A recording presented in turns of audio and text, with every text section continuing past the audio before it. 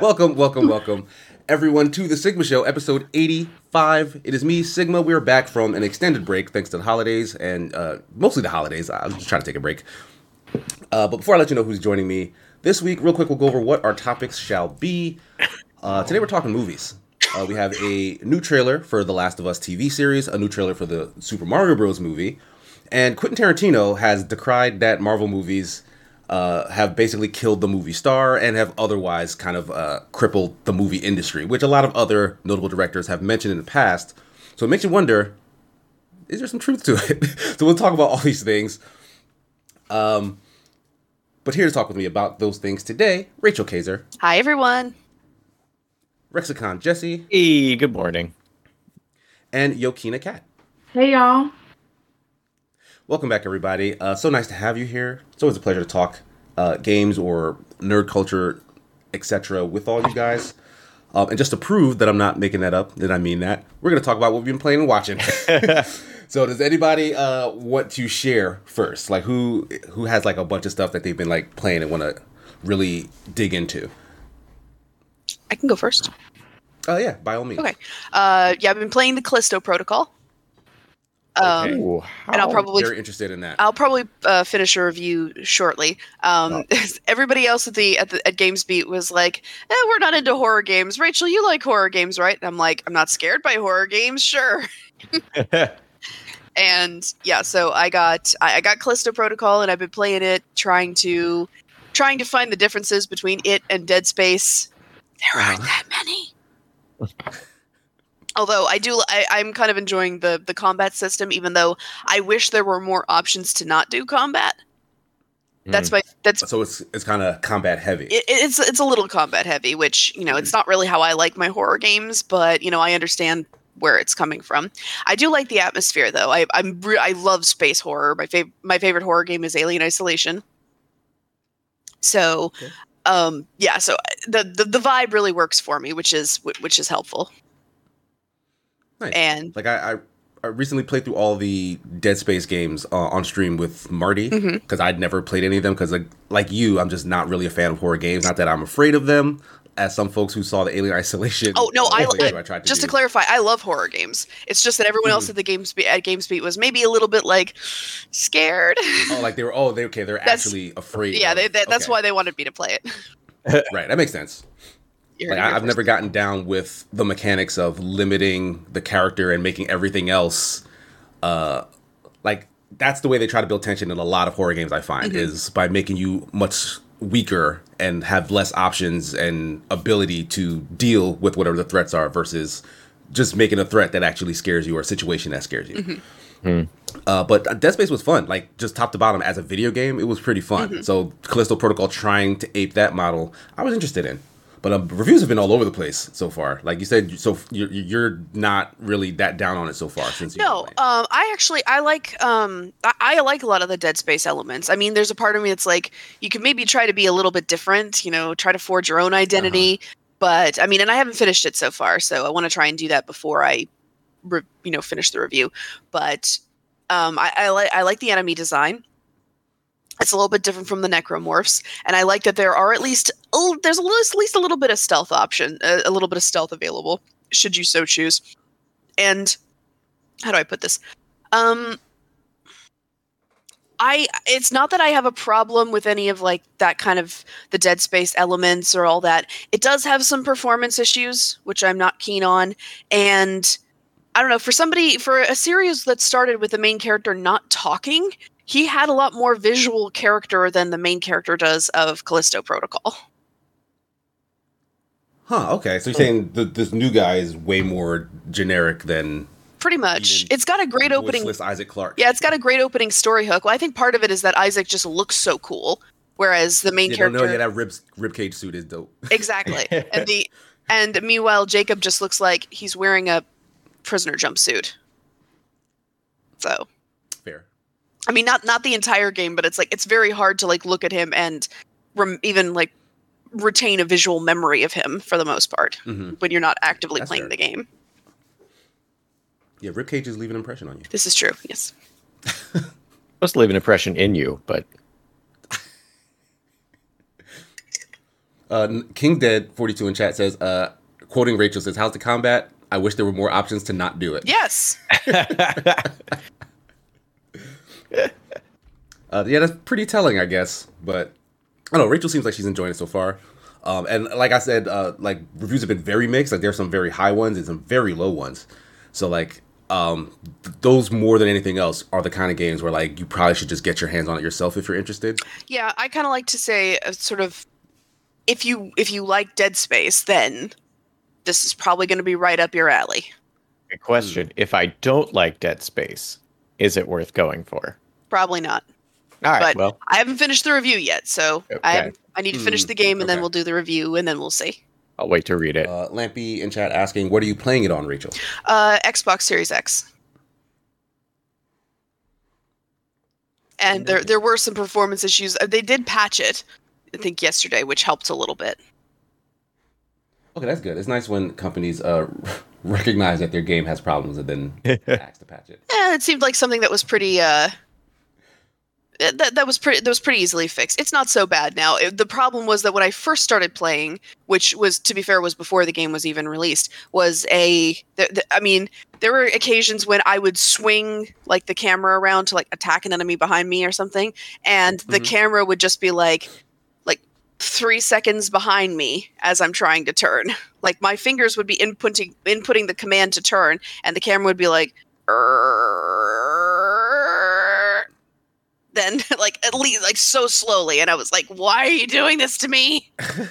Reaction time is kind of important here. Like no options to change that? Well, that was the performance issue.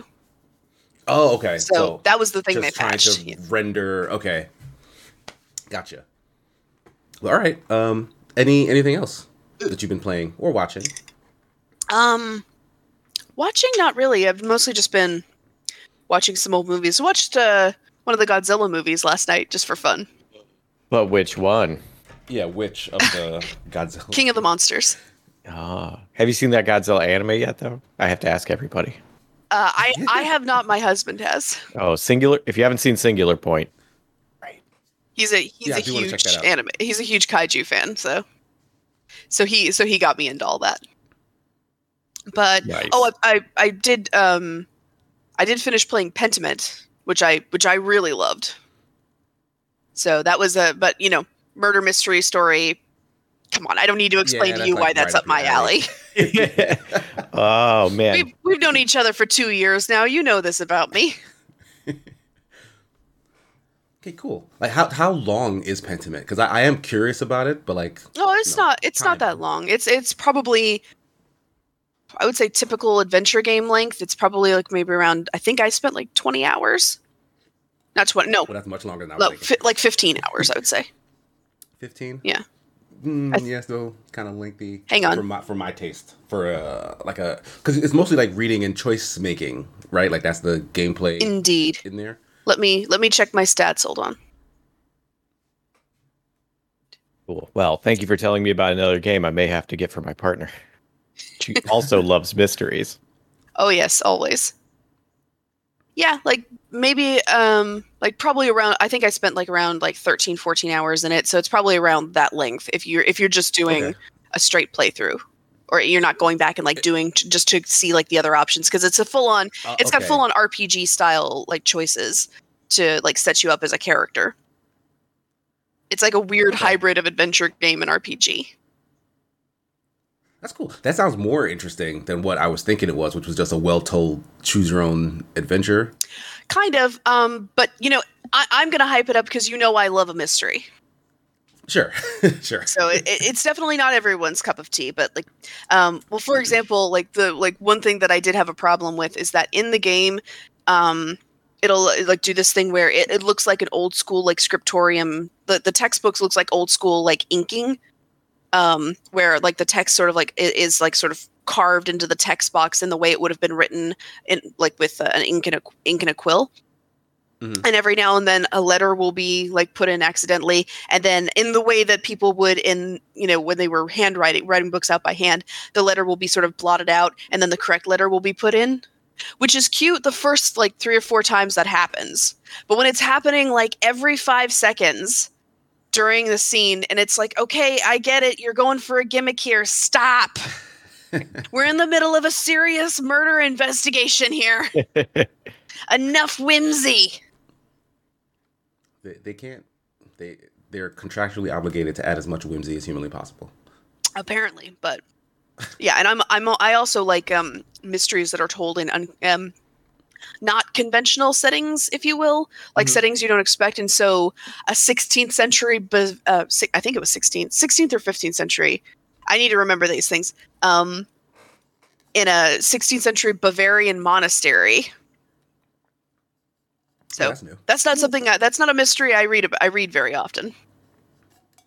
Good stuff. Yeah, I've been hearing good things about it. So I may start it up. So, yeah. Who knows if I'll finish it? So good games all right. I mean, it's on Game Pass, so. Yeah, King just mentioned that they played a bit on Game Pass, but wish there was more gameplay in it. Mm-hmm.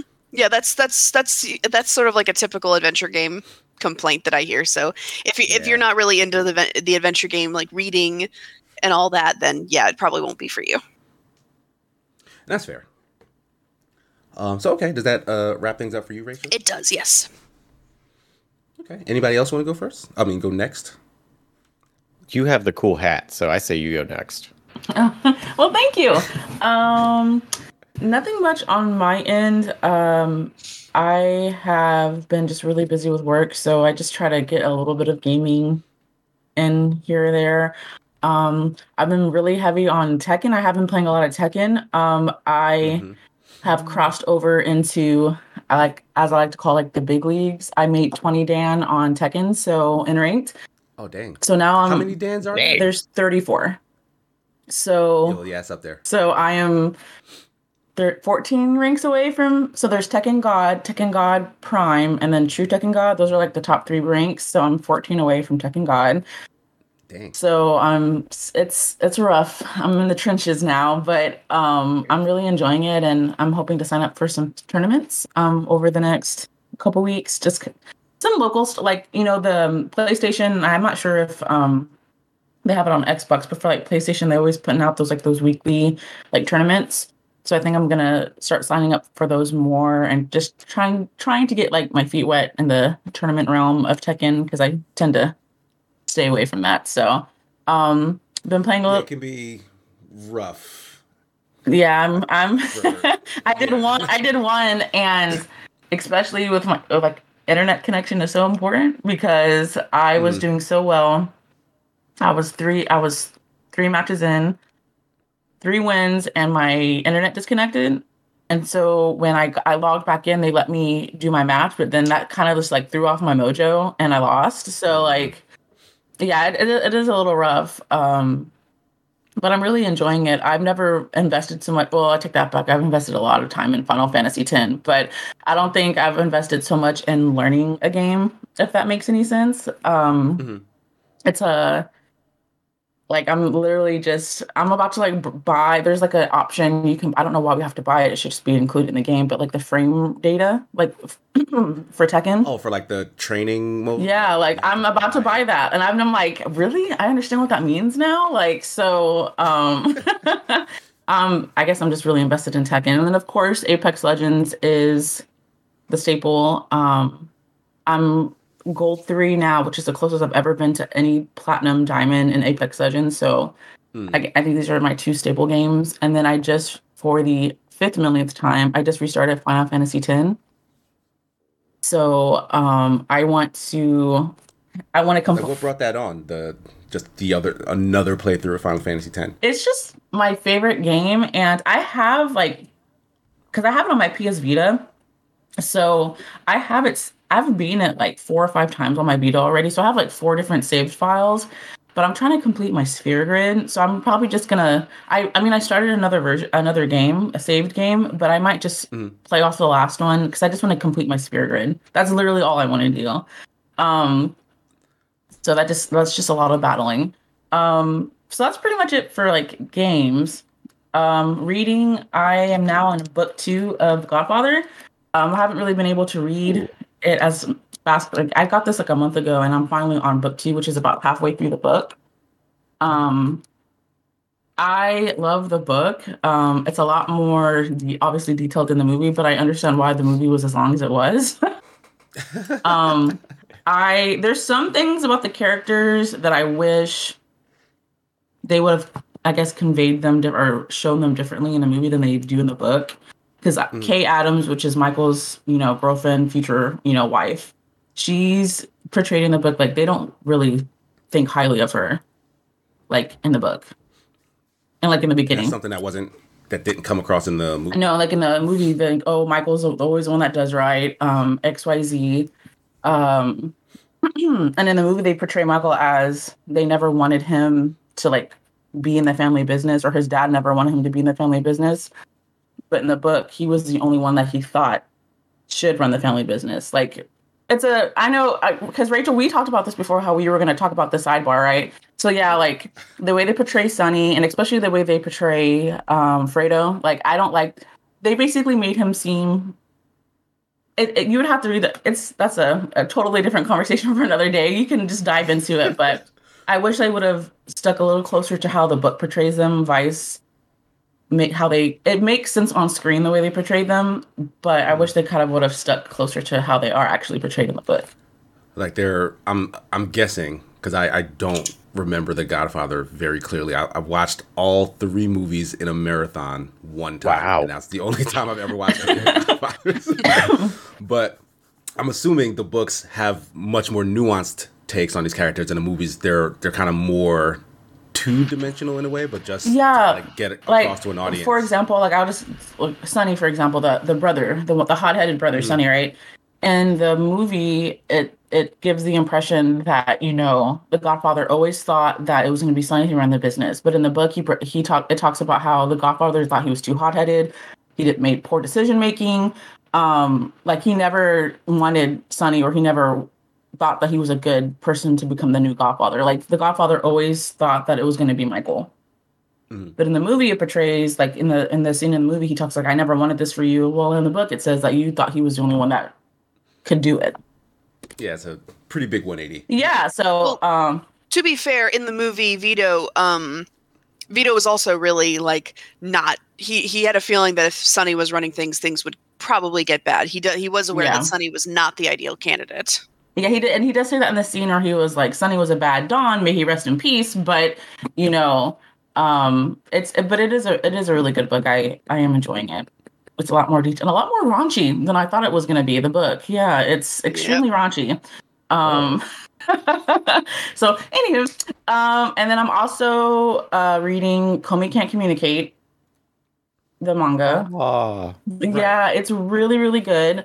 I know I had talked about, I think it was probably maybe 2 or 3 podcast episodes like ago.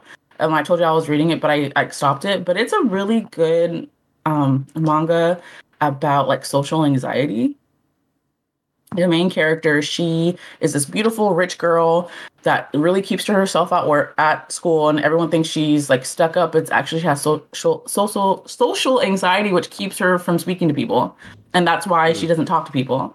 People think it's because she's stuck up. She's like, no, she just clams up and has a heart attack every time someone walks up to her and wants to talk to her. So it's basically, and then that standard blueprint for a lot of stories about the loser guy or the super dorky dude who befriends the pretty person. Like he basically starts helping her become more social with people. It's a really good manga. I like it. Nice. It sounds cute. Yeah, and it even talks about, like, on the cover on the inside, it talks about how, like, hey, this is a manga about like social anxiety and XYZ. So it's actually like bringing awareness if you really think about it. Like it's a really good little manga. But other than that, I'm sorry, I feel like I'm just talking a million miles a minute. Sorry. That's exactly what this part is for. You don't need to apologize. Watching I haven't really been watching anything. I've been watching some old movies, kind of like what Rachel. The other day I watched Fatal Attraction with Michael Douglas and Glenn Close. That's one of my favorite movies.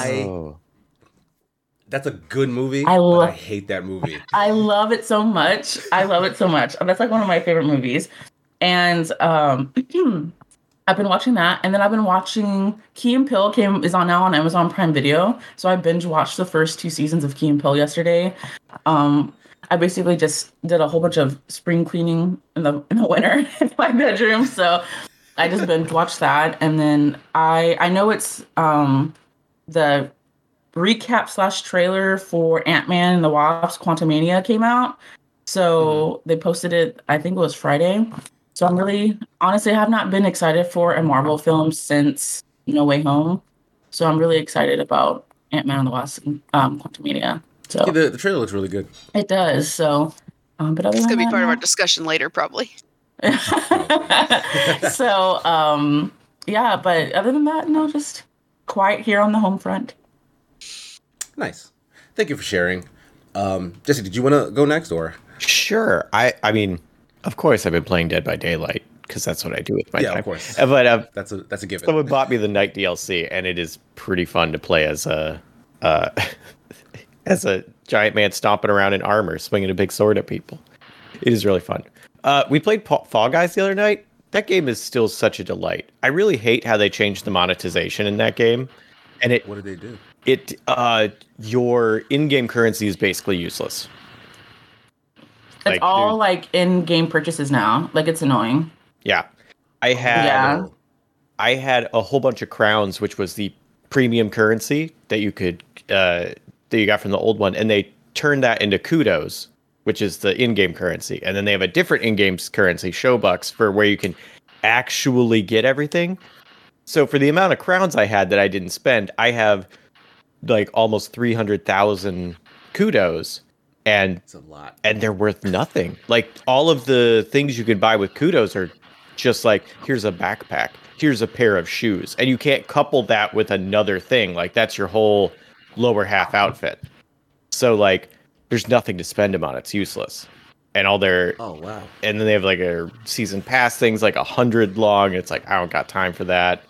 So it's paywalled pretty hard. The game itself, still a lot of fun. Like, Is that like that's brand new? Because I know they just had like a new season drop or whatever. Like, is that did that come with this? so no, the season 1 of free to play. So Oh, that's when this happened. that's because Mediatonic got bought by Epic. Right. And then when it went free to play, that's when all this transfer happened. Okay. Oh, that sucks. Yeah, it's pretty lame, but game is still fun. Like, game's at least that's And good. you can still play it for free. Like, it was a paid thing before. Yeah. You can play the actual game for free, but the fun costumes, I guess, is what they're making you pay for. Mhm. I'm of two minds about that, because if it had started free, then Right. like that's a better case to be like, all right, well, all the cosmetics or whatever is how they monetize it. Therefore, Right. that's their model, right? Like, if you want to play the game, but you want this cool Sailor Moon outfit or whatever, that you gotta put up some money. But like the fact that you did have to pay for it at a point, and then now that it's free to play, they've switched to that model. Especially for someone like you who was playing it as it was, like that feels Right. kind of like a betrayal. It kind of does. Like, it's not good. I think it's one of those. Oh, I'm sorry, Jesse. I didn't mean to. No, go It's ahead. one of those things where it's like, if it's not broke, don't fix it, kind of thing. And that I guess because I haven't played when the new season came out, I played it a little bit, but it just gave the like Jesse said, the overall game is still fun, but it just has a different feel to it now. If that makes any sense. Like, now that they switched it up, but like I don't have time for Battle Pass. I just want to play and randomly fall into a big pink cloud of whatever, you know. So, but anyway, sorry. Yeah, the good news, that's still there. I played some Genesis games on my stream this last week because I have the Mega Collection on Steam. Okay. And like, I don't know. There were a few of them I found interesting. There's one called Fatal Labyrinth. Did you know that there was a roguelike on the Genesis? No. They had a legit roguelike on the Genesis called Fatal Labyrinth, and it's in that collection, and I got to play it for a few hours.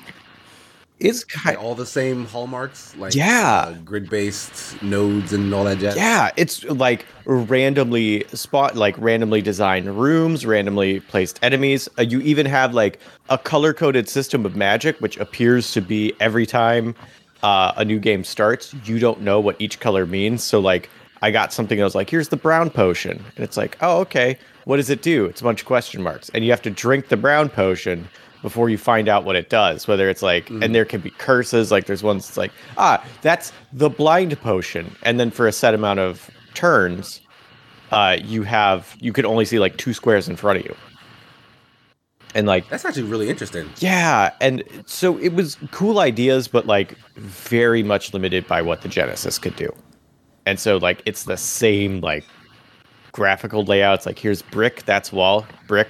Like there's no real change up at anything. Most of the enemies are about the same. Maybe a few like completely recolors to make you realize, oh, this one might be different. Like.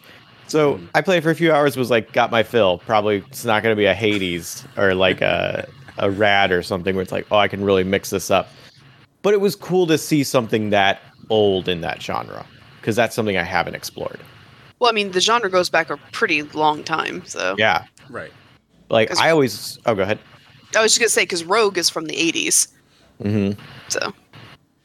Yeah, but I didn't know that it seemed like such a niche. I didn't know it got into consoles that early, or at least one. Yeah, like that's the main thing, right? It's like I can't think of many console games that had that sort of gameplay. Like it seemed like it was more of a RP, like a not RPG, but like a Western PC thing, like a text adventure kind of thing, maybe. Yeah.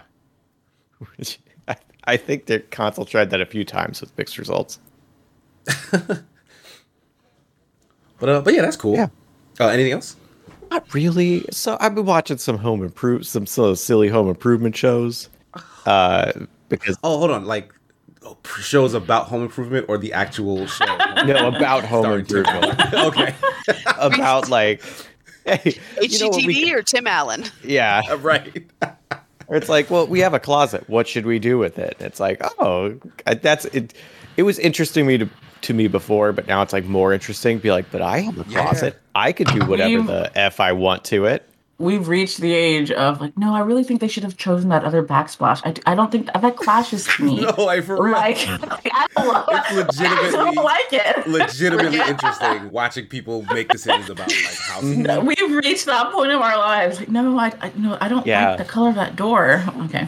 And it was like we were over a friend's house yesterday, and we were talking to them. They had just like sold their house and bought a new house, and they were talking about some of the things that they had done where they were like, this is what we wanted out of a house. It was cool. And they were like, and then we had to carpet over the floor because no one would buy it like that. And it's like, oh, that hurts. Like that was such a cool idea. Like the stuff that they do like to make it your home is really neat. But then other people not always into that. My mom's a real estate agent, and she's a real estate agent in 3 states. And we were watching Lord of the Rings last night or the night before, and I told her, I was like, Mom, I'm a huge Lord of the Rings fan. So I was like, Mom, I want to build a house that's like a Hobbit house, but I want it to be like for full size, like adults, like humans. And my mom was like, absolutely not. She's like, the resale value on that thing would be absolutely horrible. Like the big wide circle door and just the way that like the architecture is like on the inside. I love it. I think it's cute. I was like, I could get like 2 acres of land and just put the resale value on that would not be good, sweetheart. Like, no one's going to want to buy a Hobbit house. So it's like, I was like, I guess you're right. Yeah, okay, I'm gonna go again. I'm not a real estate agent, but I'm gonna go completely against that and say, A, totally do it if you can, because that's awesome. B, it's your house, so if you enjoy it and you want to live there, make it the way you want to. C, who cares about the resale value? You turn that shit into a B&B for super nerds, and it will be booked. An Airbnb, yeah. I didn't even think about that. Yeah. But I just love the architecture of, because I think like the set that they built, I think people can like tour it because it's in New Zealand, right? So the Shire. Mm-hmm. Yeah, the Shire. That's something on my bucket list that I want to do because I'm a huge Lord of the Rings J.R.R. Tolkien fan. So that's definitely on my bucket list to go visit the Shire. Also want to do that. Does that wrap things up for you? I'm gonna say yes, because we got other topics and I want to get to those too. So that is true. I'll be quick because I don't have like a ton of stuff I'm playing. Like I'm still working on my review for Need for Speed Unbound. Like we kind of got access to code when everyone did. They sort of tried to stealth release that game instead of giving us anyone any early access. Uh-oh. But I'm having fun with it. Like, Yeah? it started off a little slow. Like I was real iffy in terms of like just the way the characters were being personified and stuff. Like I like the look of it for sure. But yeah, it seemed really slow to start. But after they kind of let you loose in like their, it's kind of this strategic. Like you have to build up a certain amount of things in order to do a thing, right? Like I don't want to like I guess say too much, but you have a bunch of tasks and a bunch of events that you can go race to, and then you earn money, and then use that money to get your car ready to do the main thing that you want to do. So it's like this kind of cyclical thing that feeds into itself. And the whole while, you're like getting into trouble and raising your heat level, and then that adds a multiplier to how much money you can get. But it's a risk versus reward thing, because like if you're caught by the cops with a high enough heat level, whatever money you're getting multiplied, like gets lost. So, and the thing is, money is hard to come by unless you're actually taking those risks, especially like later on. And like the cops get fierce. Like my son walked into the room while I was trying to get rid of a 4-star rating or whatever, and it turned to 5 while he was in the room watching, and he was like just like cheering me on the whole time, because it was like this kept going. Like it was so hard to get away from them. And when we finally like actually made it back to a safe house and stuff, like he was like cheering. He was like, "Oh, I want to play this game. I want to play this game." So like it got really, really fun. Like in like the more intense and the more dialed up everything gets, like it becomes like just this really insane, big budget movie race scene or whatever. So like I'm really enjoying that. Like the actual story they're telling, I'm still on the fence about it yet. Like I haven't gotten too deep. There's an interesting setup, but it's also like very, very, it's very rote. That's too big a word for what I want to say. But it's just you've seen like this sort of thing before. Like it's just very unoriginal, I guess. Oh, like the Mario trailer. Sorry, I'm getting ahead of us. Get a little ahead. Jesse wants to talk about what we're here to talk about. But overall, like I am enjoying it as a game. Like the Need for Speed games have so much potential. I feel like they can do in terms of like making like a fun race story that I feel like they keep dropping the ball on, and it seems like they're continuing that trend so far. But I don't know, things might turn around a little deeper in. But I'm enjoying myself. In terms of like watching and stuff, I've caught a little bit of that Netflix show Wednesday that everybody's talking about. I watched that. My fiance started watching it. I've seen some episodes. It's good. Like it's fun. Like I was never like a huge Addams Family fanboy or whatever. Like I do think that those movies that they made in the 2000s or whenever they came out are like really good. Like they're very funny. Like both of them have a lot of rewatch value. But this is just like a totally different thing. Like it's a new version of the Addams Family. Like it's a new world that they inhabit. Like apparently like supernatural things are like known and established in their world. So like werewolves, vampires, whatever, like that's all real. And Wednesday herself is sort of special, but like not in any way that they reveal right away. So it's like there's a murder mystery going on, and Wednesday is kind of at the center of it. And so she's basically become like a girl detective, which I don't think that was a trait that Wednesday had prior, but like that's essentially her whole character, and then she's kind of a girl detective trying to figure out this whole situation because she's at the center of it.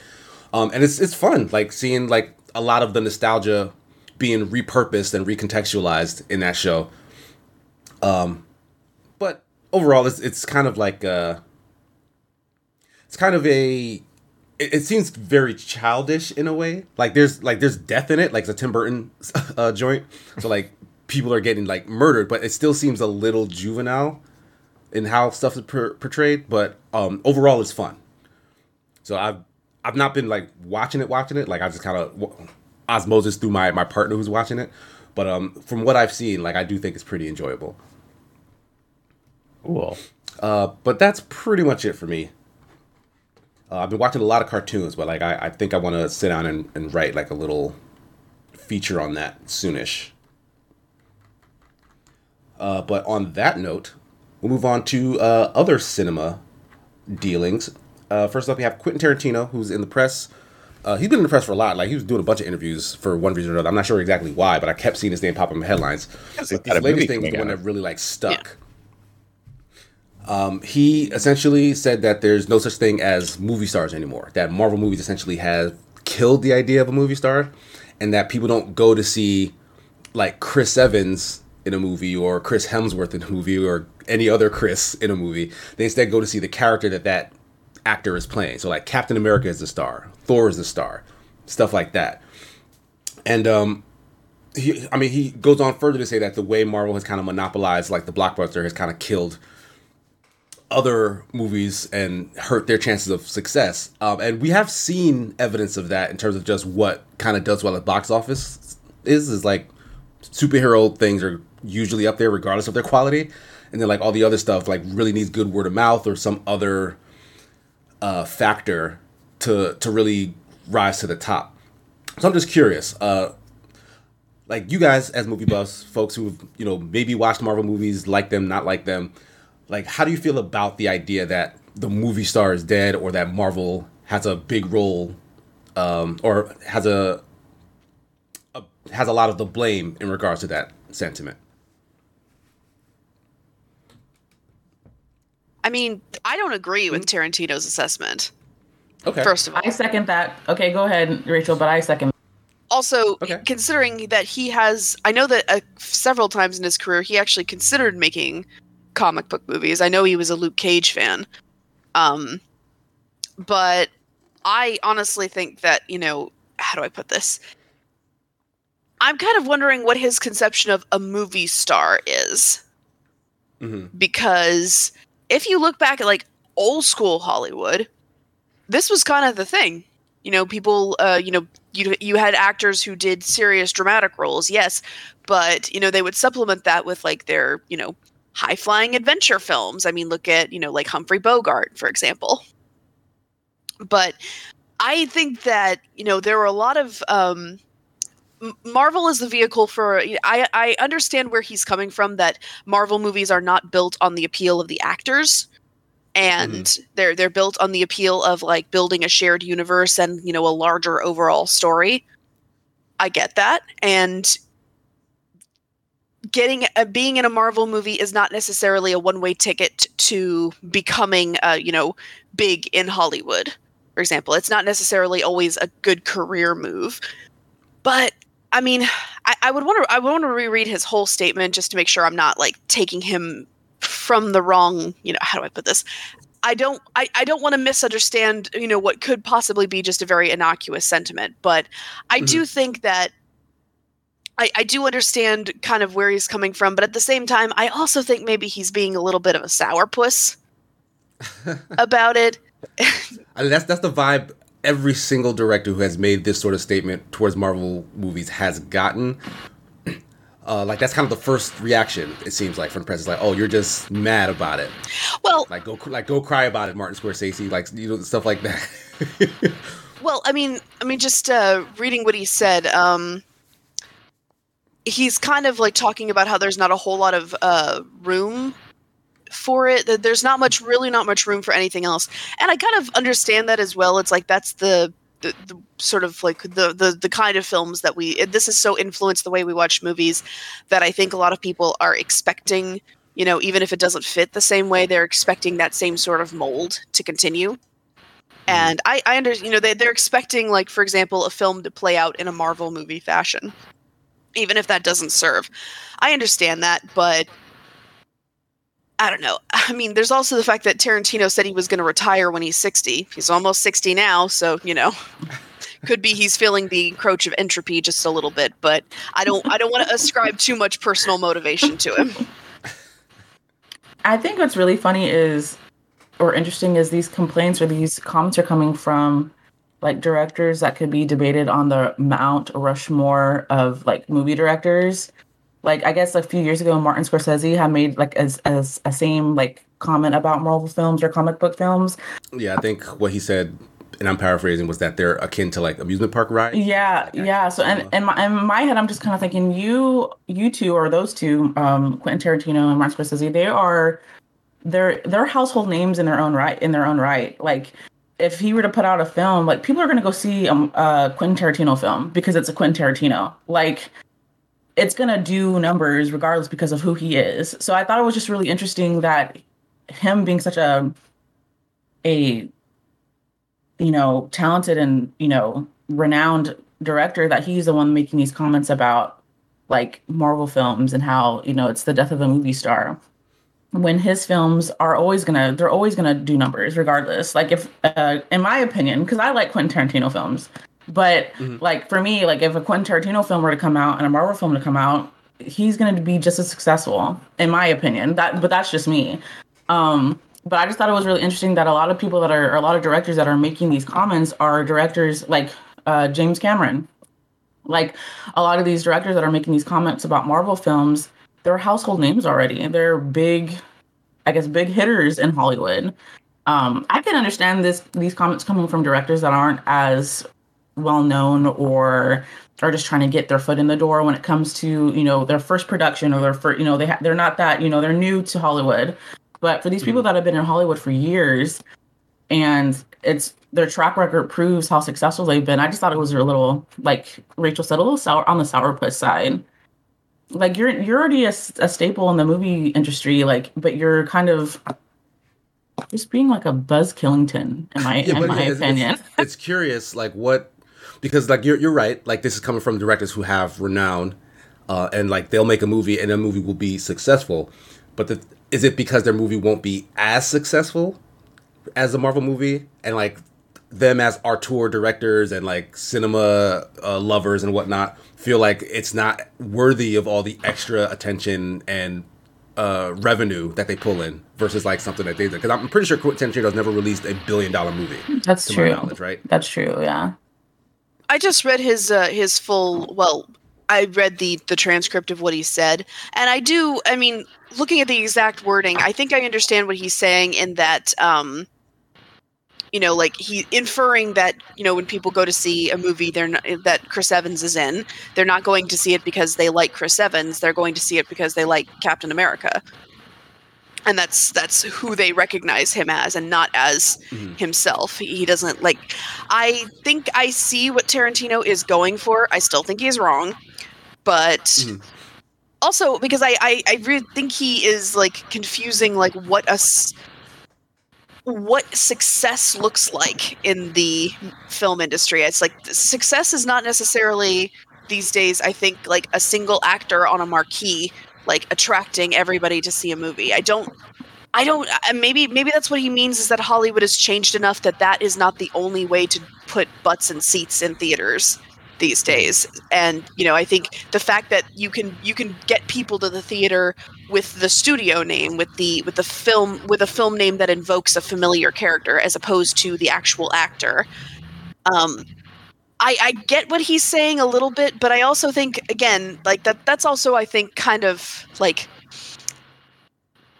I think that underestimates the actors who put in the work in Marvel films as well. And I think a lot of the people who've responded, I think, like Simu Liu, he responded saying that, like I would never have been able to become the leader of such a massive film that was so successful if I had only been, the sort of person who, if I had followed the path that Tarantino is talking about. And I kind of see what he's talking about, what he means there. I'm sorry, I'm all over the place. I'm not making my point very well, but you are. Oh, no, you are. Yeah, I understand what you're getting at, because that was Simu Liu's kind of pushback, was that Marvel movies, more than like a lot of these other people who are talking trash about it, essentially these big prolific directors have done a lot to put like minorities faces as the leads of like these big budget movies and whatnot, than say like a Martin Scorsese or even Quentin Tarantino. Like I know he's done some stuff in that regard, but for the most part, like it's kind of same old. And like the people who shine and who are big names from those movies tend to be white people. Yeah, Black Twitter was lighting him up. Sorry.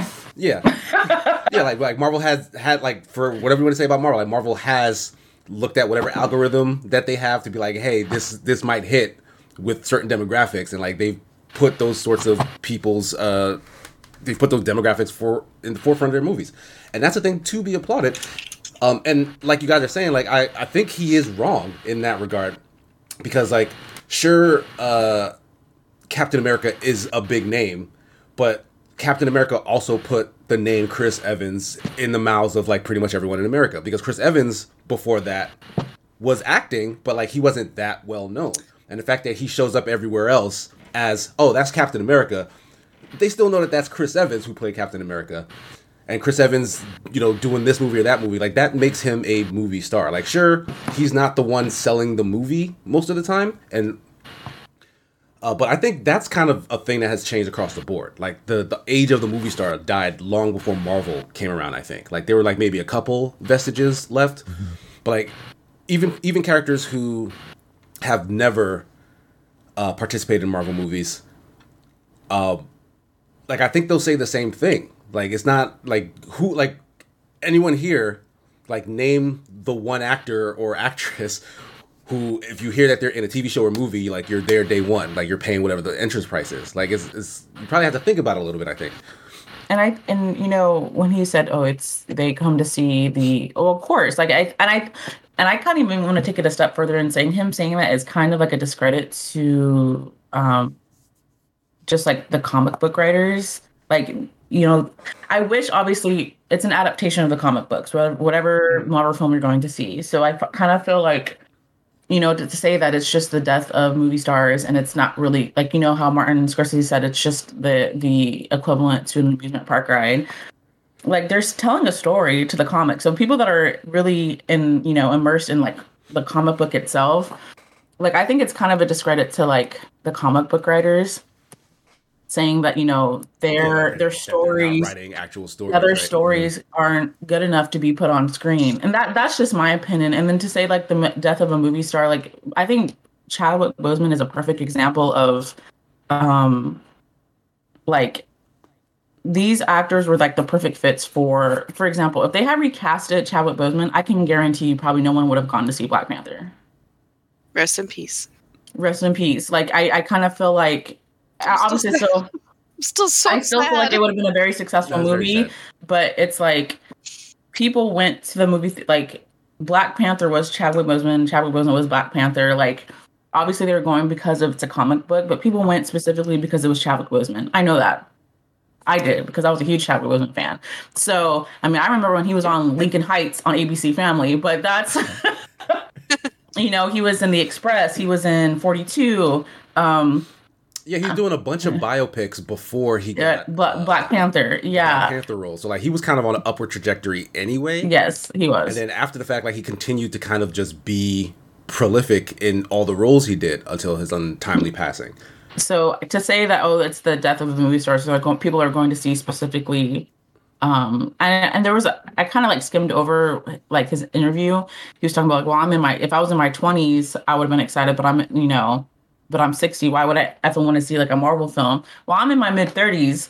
So the whole age thing, I kind of felt like that was that might have been. To be fair, I do think that's a big difference, though. Yeah. I do think that's like a 30-year difference. I think that's a big difference. Yeah, but it's kind of like, oh, I'm sorry. I kind of feel like it's just,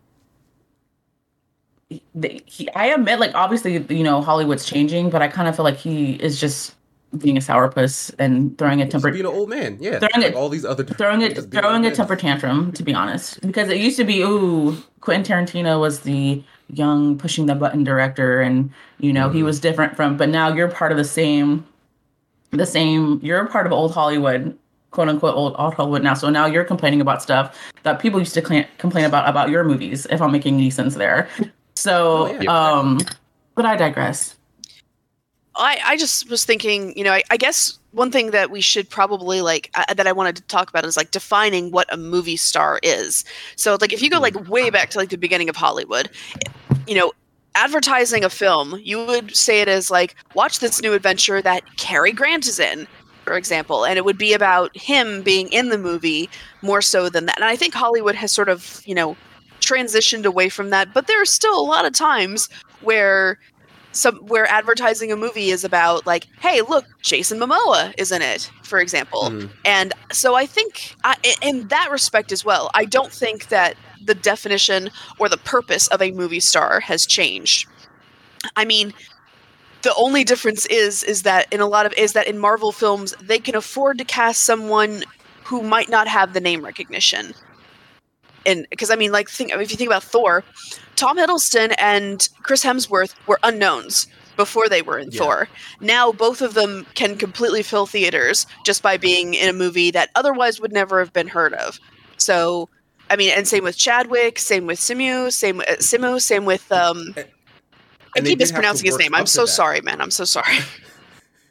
They did have to work up to that, to where they could cast kind of unknown people to the masses. Because, like, their earliest movies starred people like Wesley Snipes, starred Robert Downey Jr., Scarlett Johansson. Like, they put names that you did recognize in those early movies.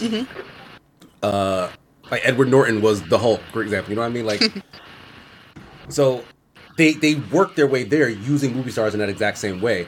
And now that they had the name recognition for the brand, for Marvel, for that class of movie, then they could branch out, which I think is good. Like, you should lead with, you know, the people who can kind of get your platform out to the masses, and then give them the thing you really want to give them, which is new faces, new stories, or whatever.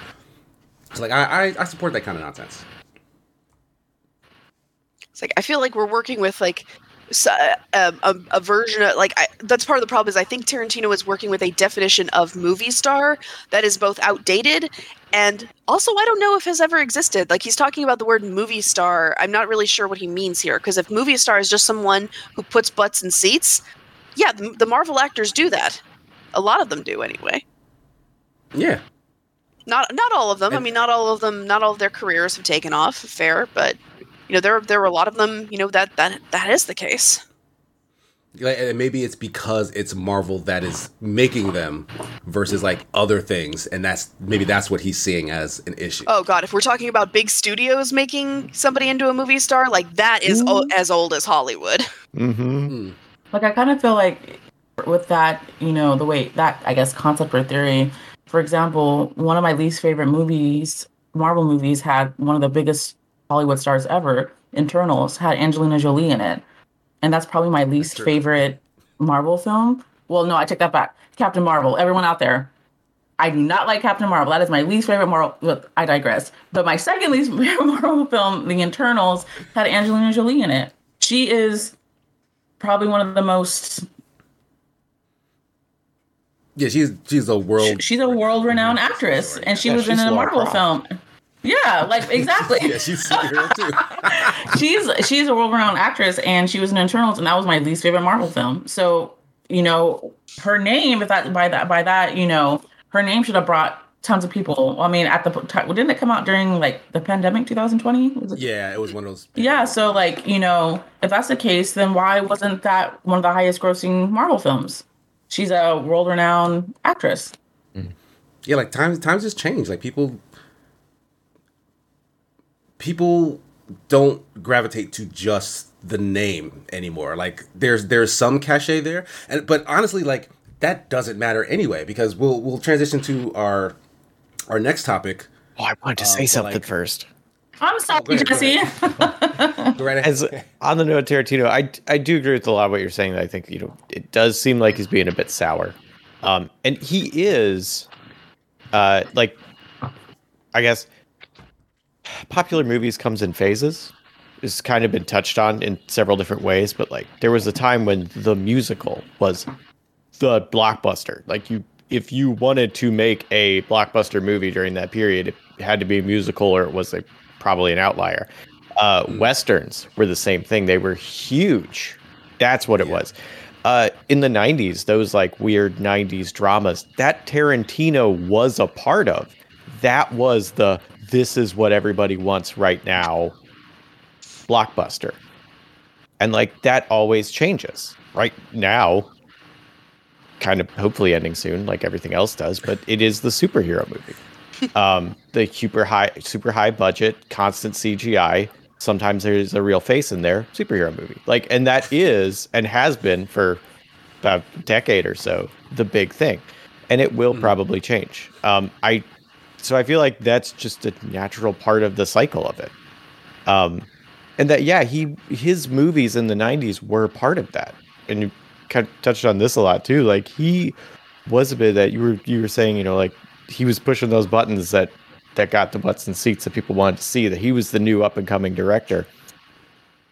And yeah, I feel like just maybe when I don't want, like you were saying, Rachel, I don't want to subscribe too much to what his internal thoughts are for this, but like, yeah, it could be that that's what he wants because that's what it used to be, and that's not what it is anymore. Right. I do agree on the point that they do want to franchise characters. That totally agree with, because they can have Captain America, and to a point, it does count who Captain America is, but like once they move the mantle on, because Anthony Mackie's going to be the next Captain America, I think. Yeah, he's currently Captain America. Yeah. So like Chris Evans goes out, they get Anthony Mackie in. If that doesn't work out, they switch actors a little bit sooner than expected, and they still have the name Captain America and everything that comes with that. When, if they don't want to pay Samuel L. Jackson money at some point, time for a timeline where younger Nick Fury comes in. And they write that into the thing, so now we don't have to worry about that money. Or he ages out, or something less sinister than like he said something the mouse didn't like, so we kicked him out. But that's also entirely possible. And when you have franchise characters, that is something you can do. Is ice your actors out when they do something you don't like. A little more on the dystopian side, but it is a possibility. But yeah, I feel like it is a sign of him kind of focusing on when he was big and not having it. I don't know what I'm looking at. I'm sorry. I just realized that I was like, we're talking about Disney, like the mouse, and I have Mickey Mouse lipstick right here.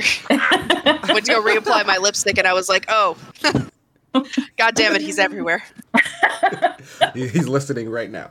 Sorry, Jesse, go on. So Rachel is bought by Disney, and that's why only says good things about Disney. That's okay. Sigma's Twitch is like suspended. What? What happened? Yeah, I think that was the end of my points. So I'm sorry, Jesse. You're good. You are good. I appreciate the. But no, very, very the well levity. Put points. Can I just say one more thing real quick, then we can move on? Go right I just want to say that I feel like part of this, just to defend Tarantino real quick, I think part of the reason that this and like what Martin Scorsese said about Marvel, I have to wonder, these people do interviews all the time. I have to wonder how many times this came up in interviews that prompted this. So like I kind of, because people get asked this, a lot of directors get asked this, like, would you ever direct a Marvel film? That seems to be, at least, I mean, from what I've heard, that's a pretty popular question. So I have to wonder how often they're being asked this.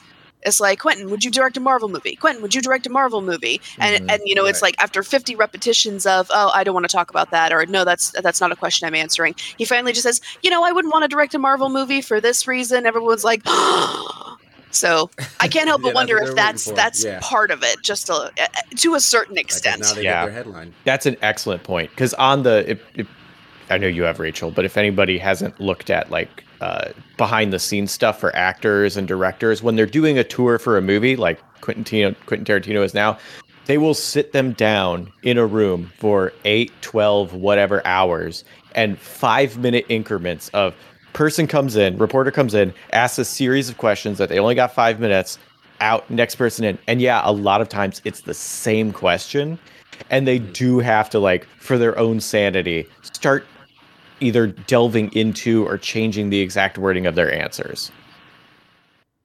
And like sometimes that makes a bite that someone takes and it runs with, whether it's exactly what they said or just something sort of based on it. And maybe they were just a little annoyed when they. Oh yeah, right, like irritable. I mean, he's almost 60.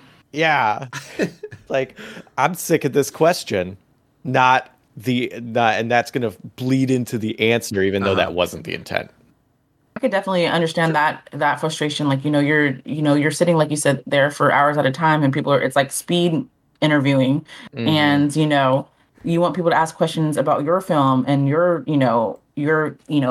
opinions and whatever it may be about. Like, interview me for what I'm on this press tour for, essentially. Right. Like my movies are up here. Yeah, like ask me questions about like, you know, what I'm doing Vice. Would you direct a Marvel film? Would you direct a DC film? Like, and you know the thing about reporters is like they know he probably has that stance on like Marvel films. Like he's probably just knowing Quentin Tarantino how he is as a director. Like, are you asking that question because you genuinely want to know, or are you asking that question because you know he's going to give you some super harsh answer? Yeah. So makes sense. But yeah, we will move on to our next topic, which is still related because we're still in the business of movies. We got the full trailer for The Last of Us, a new HBO series based on the Naughty Dog PlayStation video game. I'll just start off by saying I think it looks great, but we also know that it looks like it's following the story from the first game very closely. Like we're seeing several characters, several situations from that game, and that tends to be the worst way to adapt a video game. However, it does look good as the way the trailer portrays it. Like, we won't know for sure until we see the full series, of course. But I'm curious what you guys feel about that trailer and about that particular game being turned into a series in general. Funny that... Oh, I'm sorry. Go ahead, Jesse. I'm sorry. Oh, whatever you're going to say is probably much more interesting than mine, because I haven't played the game. I can assure you it's not. I haven't played the game. I'm interested in playing the game. I haven't played either of them. And now that I have a PlayStation, I should. But yeah, I think it looks really good, and I am very interested. But go ahead. No, I haven't played. Thank you. I feel like this is a safe space now. I have not played the Last of Us games either. But it's funny that we're talking about it because on my Instagram, the trailer just popped up on my Instagram feed. So it heard you talking about it. So Disney's watching again. Yeah, I have not played any of the games, but the trailer for the show looks really, really good. But it's kind of like, for me, like when Walking Dead came out, I have not seen one episode of Walking Dead, but I've played the Telltale games, and I love the Telltale games. So I guess for Last of Us, it's going to be flipped, where I've never played the game, but now I'm going to be watching the series. So I'm interested. It does look really good, but I'm going solely based off of probably the same as you, Jesse. I've never played the games before, so I'm going based off of what the trailer is for the series. So I'm going in there with an open mind, but I'm pretty sure there's going to be a lot of people that have played the game that are probably going to find some issues with it, as they always do. Whenever you have some type of game to movie or game to, right, series adaptation. Checks out. So, how about you, Rachel? You've played through the first game at least, right? Oh, I've played both games, and okay. I like what I'm seeing. I'll be honest. I thought it was well. To be fair, this is, out of all the game series in the world, this is one of the ones that that most lends itself to a film adaptation, because that's kind of what it feels like. I also like how one of the problems I had with the original Last of Us was that it was kind of muddy, and that's one of the things I did like about the remake, even though I thought it was pretty unnecessary. But at the same time, it did lighten things up and give it a little bit more, the art style was just a little bit more colorful, and I do like that they've sort of echoed that a little bit in the series. But in terms of like the adaptational nature of it, it does look like they are showing some things that weren't shown in the games. It maybe is a little bit of an expansion. For example, we saw in the trailer that they're actually showing Ellie's mother, who is a character who is mentioned in the games but never actually shows up. Because there's you know what, I won't spoil. But anyway, there is. I'm looking at it and I'm like, it looks a lot like the games, and that makes me happy. But at the same time, I'm like, looks a lot like the games. I want to go play the games. So, yeah, that's kind of the feeling. It's like, oh, this looks like such a fun and interesting and faithful adaptation of that. I don't, if it's too close, it might be too close, and where it feels a little redundant. Right, and that is a worry. but it's a worry for how many of the potential audience. Like, that's what I'm curious about. Like, HBO reaches, I think, way more potential viewers than the fans of the actual game. Like, I know, The Last of Us is a big selling game, one of Sony's staple first-party titles, but, like, it's a Sony first-party title, and, like, that limits drastically how many people can experience that exact thing. Yeah. And one of my biggest critiques for The Last of Us was I really love the story, but it's more about that story than it is a game. Like, it doesn't really do anything new gameplay-wise. Like, it's all cinematic. And like and that's a thread that Sony keeps hitting, like with their big exclusives. It's like there's like God of War is probably the one that has the most game in it versus like maybe Ghost of Tsushima, but Ghost of Tsushima is also very middling in my opinion in terms of gameplay. Like its stories are all great, like they look great, but like they really act as very basic like they're all 7s in terms of gameplay. Like if there was no story and it's a very basic video game. So in that instance, it's like, well, yeah, you should extract the story from that because the gameplay wasn't the draw. It was the plot, which is like, far and above like the best thing about it. So yeah, give it a little extra time and attention and shoot it, like you would, a high budget TV series, and you might have something special there. Because like, I feel like a lot of these adaptations that stick really close to the plot or at least do justice to the plot of games reveal how shallow the writing in games are, because that's how I felt about Assassin's Creed, that first movie. Yeah, it hurts, but you're right.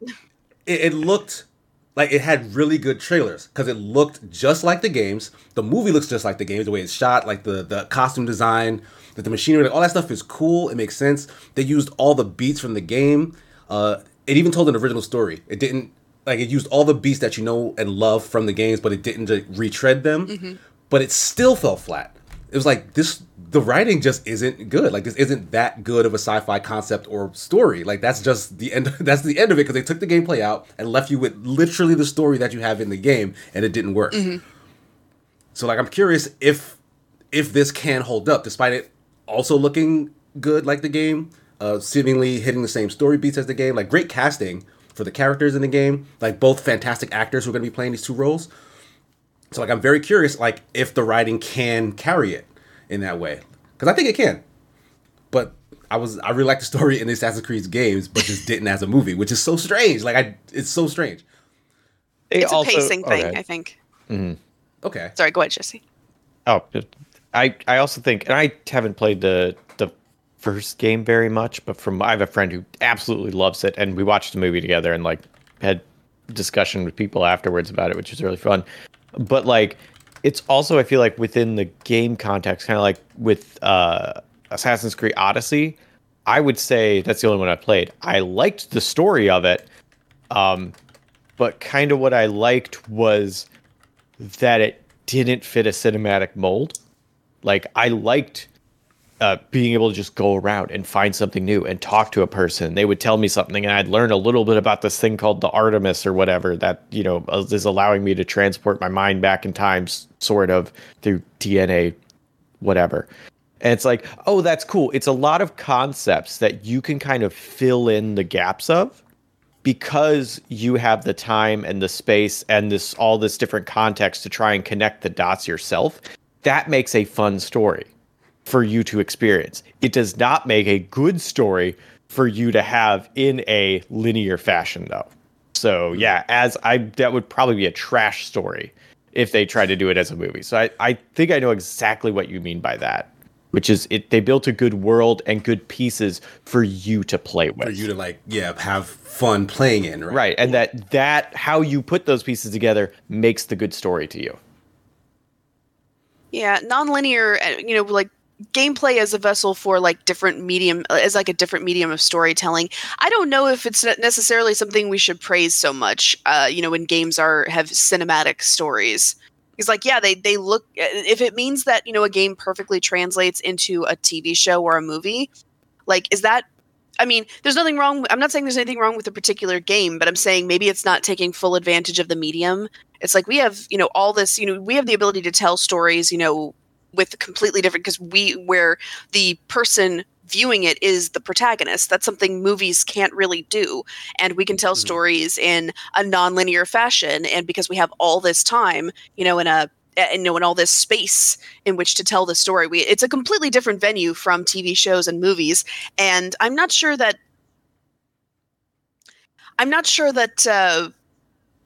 the ability to translate one-to-one perfectly from a game to a movie or TV show is necessarily something I want every game to imitate. It's like Last of Us did it well, but it's not something that I think I want a lot of, for lack of a better way of putting it. Yeah, like I think it's a possible indictment on how much of a game the game is. Yeah. Like if you can translate a story that well into another medium, it's almost as if you didn't need it to be a game. Like could have just been a movie. But then we have Uncharted, and it's like, all right, well, like that is very similar, except the gameplay was very. It wasn't too bad. Very spectacle heavy movie copying, and then they tried to copy that into a movie, and it was like, well, this just doesn't feel like anything. God, the movie was Like boring. it's fine. Well, and I think Last of Us is maybe a bad example to use because I don't want to spoil it for Jesse and anyone and Kat and anyone else who hasn't seen. But I mean, what happens at the end of the first game? It was something that because I will say, like, all this, like, it's like, oh, this is cinematic. This feels like I'm playing a movie. I'm not sure. And then at the end, where you have to participate in something you may not necessarily agree with, Right. like that. It wasn't quite BioShock levels of "Would you kindly," but it was the same. It was the same sort of feeling of like, I really don't want to be doing this, but I have to. Right. I think I felt that way. I don't know if y'all have played the Telltale Walking Dead games. I was thinking the same thing. The scene, I'm just gonna say it because the game's been out for years. So there's at the very end of the first one with Clementine and Lee, you have to choose between shooting him or letting him turn. That was probably the most gut-wrenching, I don't want to do this, I don't want to have to choose decision I've ever had to make when it came to a game. The first time I had ever felt emotionally attached to a character was Clementine from the Walking Dead game. So as a little girl, she was like 7 or 8 years old at the time. Like, for her to have to lose her parents and then to lose the other follow figure in her life, Lee, it was just heart-wrenching. But I made the decision and I shot him. But What he wanted. No, yeah. So it's like Rachel, I can definitely. It was just one of those. I don't want to do this, but I know I have to. Like that. When a game can make you feel that way, mission accomplished. Yeah, and I'm not exactly sure that's going to, like, out of all of The Last of Us, that is the only part that I'm like, I'm not 100% sure that's going to translate so well to film. Like, or that the impact of that, of like having to follow a character down a path you don't want to go down. I'm not sure that's going to feel as gut-wrenching as it did in the game. Yeah, like there's probably definitely going to be something lost in that section. But I imagine it'll be very similar to how folks kind of felt a disconnect with characters, like in the end of Game of Thrones, for example. Mm-hmm. It was like, oh, this character I really like and who I support is now going down a road that I don't like and don't support. And rather than feel like this gut-wrenchingness or understanding as to why that character got there, it's more so like, oh, the writers effed this up. They shouldn't have wrote it like that. You know what I mean? Yeah. Like it's a different sentiment that emerges because of the fact that you are apart from that decision. Like, because in this example, it's like you're the one who's doing it, so there's no one to blame, even though there is technically, like, they wanted you to do that. But it's like you're the one who's got to pull the trigger and kill Lee. Yeah, so you actually get to understand why that decision is made. So that's very interesting. But we'll see when that drops in... When is that coming out? January? Yeah, January. Yeah. I'm looking forward to it. I'll be checking that out, yeah. And finally, we're going to talk about Super Mario Bros. New trailer. We've already seen one trailer from the show, which I did think impressed. Like, it kind of turned my opinion on what I thought that was going to be early on, because I very much dislike Illumination as an animation house. I think they tell bad stories. Like, their animation is fine. Mm-hmm. I won't say fine. Their animation is great. Like, they actually make really good-looking movies. But their stories are ass. Point blank period. Bless you. Bless you. Pardon me. Bless you. But from what I can tell in the Mario Bros. Trailers, like, they are matching the high quality look. Like, everyone looks fantastic. All the characters, I really like what they did with their looks. We got a longer look at Peach in this trailer, and honestly, I didn't realize how dead-eyed regular Princess Peach's model is until I saw her with like a lifelike face in this trailer. I'm like, wow. Yeah, like Peach was essentially a baby doll with just zero personality traits. And this actually turns her into a character.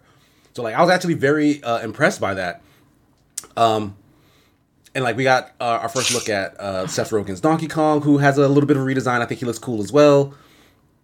Keegan-Michael Key, I think, is the only character on this voice cast who is doing a voice, and he's doing a great job at doing that voice. Everyone else is fine, including Chris Pratt. I don't think he sounds that terrible. He just sounds like a dude. He just sounds like a dude, and everyone else sounds like themselves. So I don't get why Chris Pratt is getting that much blow. I think it's not necessarily that he doesn't sound like Mario. It's the fact that it's Chris Pratt. Like, why Chris Pratt? Because he's just a dude. He's like generic. I understand that, but with such a the godfather of video games, essentially, you know, Super Mario. Like, why Chris Pratt? Like, out of all the people that probably auditioned for that role, and you can't tell me. I'm really anyone auditioned for that role. I think they went and called Chris Pratt and said, "Voice this character." I don't think. And I kind of want to be like whoever the casting directors are. Like, I really seriously want to ask the question: why Chris Pratt? Like, what about Chris Pratt said he is Super Mario for the first, legit or the first big production of a Super Mario film? Like, why Chris Pratt? Honestly, it was a complete turn off for me. Like, I get it, like, but it's distracting to me. Like, I don't know why. I think like Jack Black is perfect for Bowser. Jack Black is like perfect for Bowser. Like you said, and he was putting on a voice, to be fair. Who, Jack Black? Yeah, for Bowser. Well, yeah, a little bit. He's doing a bit. But I think like you still hear that it's him. I don't know. I think it looks great, and I like the fact that Luigi is the one in trouble and not Peach. Like, yeah, I'm a fan of that too. Yeah, like I think that's really cool. But I don't know. I'm gonna go see it because I love Super Mario. So, but maybe I'll give Mr. Chris Pratt the benefit of the doubt because I was a huge Chris Pratt fan when he was on Parks and Rec. So, I remember he was on Everwood. Do y'all remember that show from the WB Everwood? Nobody? No. No. Oh yeah, that's it. No, I think I'm confusing that with whatever show was about like the Headless Horseman. No, it was a show back from like the early. It was like a show back from like the early 2000s about like this world-renowned neuroscience guy. He lost his wife, and then he moves his family to like this little place up in like Colorado or whatever. And the main protagonist, he's a piano player, and he falls in love with this posh girl, but her older brother is like this arrogant, super stupid jock, and it's Chris Pratt. It's a movie from like or a show from like the early 2000s. Anyways, I'm gonna give it the benefit of the doubt, and I'm gonna go see it. So hopefully, trailers can be deceiving. Maybe it's just what they've shown I'm not a fan of, but who knows? I might go and really enjoy it and enjoy Chris Pratt as Super Mario. So that's my spiel. Yeah. Like, I to add a little insight in terms of like why they chose Chris Pratt, and this is gonna kind of go back to Quentin Tarantino thing. It's because he's kind of a movie star. Like that's what Illumination does. If you look at the casting for all their other movies, it is star effing studded. Like, they don't care about the voices; they want recognizable names to show up in the credits. But that kind of shows cast is a name you know. And that's all they care about. But I feel like it backfires on them, though. Like, in this instance, for sure, it is backfiring. Like, folks do not like that pick. Like, it's like, I understand and it kind of goes against what Tarantino is saying, though, because if it's Super Mario, right, that's a household name in video games. Like, everybody knows him. My 82-year-old grandmother knows who Super Mario is. Like, I think it's one of those things. Like, they have afforded to have the main character as someone who was not known? Like, when you have Jack Black and Keegan and who else is in it? Anya Taylor-Joy. Yeah, Anya Taylor-Joy. Like, you have all these other superstars or movie stars. Could you all have afforded for the main character to be someone who wasn't as well known? Like, it's just not in their algorithm. Like, yeah. Now I'm starting to understand why you think they're trash. Like, amongst other things. Like now I'm truly starting to understand, Sigma, why you think Illumination is complete trash. Because this is, I think this is one of the reasons why they're complete trash. Like Illumination is an animation house that got into it, and this is all me. They got into it to make money. They saw that Disney, Pixar, and DreamWorks made a lot of money with movies like Toy Story and Shrek, and it was like, we can do that because they probably had a line to very talented CG animators. But the thing is, like, I don't think anyone in their team or office is actually passionate about like animated storytelling. Therefore, you get kind of just weak copycat-esque stories. Like Sing, which I did enjoy, but Sing is almost the epitome of like what they do is they get a bunch of stars to voice the characters. They get a bunch of stuff that's appealing to kids, anthropomorphic animals, and then they copy pop music. Like they didn't write original songs for those movies. They just copy pop, like they're just leeching onto what should work. And it does, which is sad. It's kind of algorithmic in that way. I don't want to like get into a whole. I don't want talking about this trailer to be just Chris Pratt. But so all I'm gonna say about Chris Pratt is like, one, I could see why people are disappointed because he sounds ridiculous in the trailer. It's like, yeah, he's good at doing the whole like sound effects and him doing the whole like, you know, wahoo, let's go. You know, he's good at doing like tiny like. But if you like that bit where like the fish comes up and like latches onto his face and he's like, get it off. Like that I think that's one of the specific ones that people are like, yeah, he doesn't sound very good. And I think I can tell he's going for a little bit of like a Brooklyn Italian accent, which I'm fine with. There's nothing wrong with that. That was Super Mario Brothers Super Show Mario. Like if anyone watched that old half live action, half cartoon show, Mario did not sound like Charles Martinet. He sounded like a very gruff Brooklyn man. Nothing wrong with that. There are plenty of film actors who make the transition into voice acting very well. Some just struggle with it. I think part of the problem is that of casting Chris Pratt as in a voice only role is that the stuff that he's been in lately that has been successful, we're getting back into the whole movie star discussion for just a minute. I think part of the problem is that all the stuff he's been in that has been super successful has been, like Zero Dark 30 was really good and he was in that, but like the stuff has been things like Guardians of the Galaxy, the Lego Movie, Jurassic Park. Well, those are the main ones I can think of, but yeah, so this like his big stuff has been big, and he has been in it, but I'm not sure. I think some people have made the like correlation into causation kind of thing of like, they're successful because they're Chris Pratt in it, because Chris Pratt's in it. So if we cast like, Chris Pratt as Mario, people are like, yeah, that's that algorithm. Yeah, it's like he was in Passengers, no one liked that. He was a voice in Onward. If y'all remember Onward, that Disney movie, I loved Onward. It did, but I loved Onward. It did. Well, this isn't a comment on the film's quality, but it's like we had Tom Holland and Chris Pratt in the two lead roles, and the film flopped. So that's my fear, is that they've kind of been sort of like bamboozled into thinking like, oh, Chris Pratt's a huge movie star, he'll put butts in seats, and meanwhile all the butts have been in the seats because the projects he has been in have big name recognition, not necessarily because everyone is a massive Chris Pratt fan. I agree, and like I loved Lego Movie. I thought the way his Chris Pratt fit the role of Emmett in that instance. Like I loved Lego Movie, and I even have a little Emmett keychain on my key. But I love Emmett from Lego Movie. But for Mario, no, I have to agree with Rachel. Like for Mario, it doesn't seem right to me. Like it doesn't seem. I don't think. Oh, Super Mario. Oh, Chris Pratt. Like no. Like I don't like it. Straight up, I just don't like it. There we go. I said it. And that's fine. That's fine. Like I'm not sitting here saying like I love Chris Pratt and like he was the only possible choice for this. That is not my stance whatsoever. What I do believe though is that there was never gonna be a version of this that made people happy, because the truth is no one was going to have Charles Martinet do this role. That just was never gonna happen. Yeah. Right. Like that's the thing that folks need, I think, to wake up and understand. Like that's just not what was gonna happen.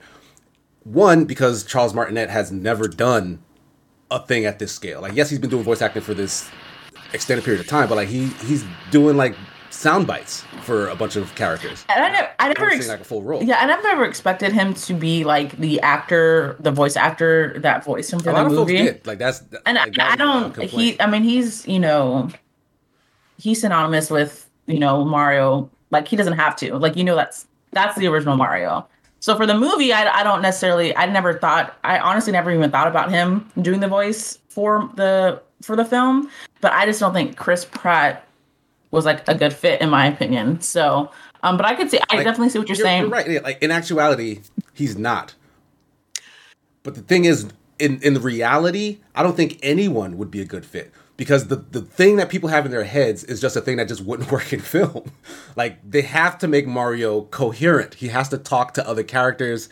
He has to emote or whatever. Like if he was like a silent protagonist and only did the sound effects, like people would be like, that's weird. Because it's a movie and not a game. Mm-hmm. So like there's no way to get around the fact that Mario has to sound like something, and that thing he sounds like is not going to sound like anything you remember, because Mario doesn't talk. Like Mario, he makes sound bites. Like it's almost I remember in the N64 game, he would go to sleep and say like spaghetti, and like it's like like he would say spaghetti like while sleeping. It's like that's not a line. Like that's not. That's not dialogue. It's like, what if he answered everyone? You should be the voice actor. You should be the voice actor for Mario Sigma. What are you talking about? That's the thing. Literally anyone could do that. The fact that they're saying Chris Pratt like he messed up the Wahoo, and they're like anyone could do that. Anyone can do that. But that's not what they need him for. They need him to talk. And at the very least, he can talk. Right? He is an actor. It'd almost be like if there was like a Zelda full-length film, like Link doesn't say one damn, and they make him silent. They won't. And every Zelda game, that man don't say nothing but and his little sound bites when he hits something or when he dies or yep. It'll be the same situation. I bet you they get Tom Holland. Rachel. Oh God, not Tom. Oh, no, Tom Holland is more likable. I'm gonna go, but they're still not gonna like it because Link is not supposed to talk, and even though you need him to talk, no one's gonna be happy about it. I'm gonna counterpoint because I don't think the problem is that everybody expected it to fit an unachievable dream. Which, to be fair, I'm sure some people did. They were like, cast Barton. I forget his name. Not Scorsese. Martinet. Something Martinet. Charles Martinet. Charles Martinet. Thank you. Not Martin Martinet. One or the other. So like that everybody has that idea in mind. I will say the problem that I know I and other people have with it is that Chris Pratt is going to do the Chris Pratt voice because that's all he does. And that the Chris Pratt voice is not a good fit. I think Charlie Day is an absolute ass in a bad way choice for Luigi because Charlie Day also just does the Charlie Day voice, and that's a bad choice. Like yeah, so it's not that those aren't going to fit the bill. It's that those are voices I don't want to listen to, and they only do their own voices. And when they try, like the few things that Chris Pratt tried to do, and that's shown in the trailer that were a little bit pushing his normal voice boundaries, it sounded like him, but doing a bad job.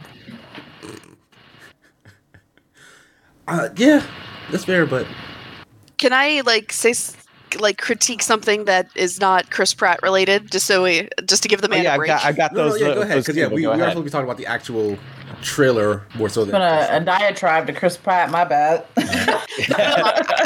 I started it, I think, but yeah, I mean, just because I don't think he's the only thing that I'm like, I don't know about this movie. Mm-hmm. One, and this is going to probably be an unpopular opinion, I'm not really keen on their take on Peach so far.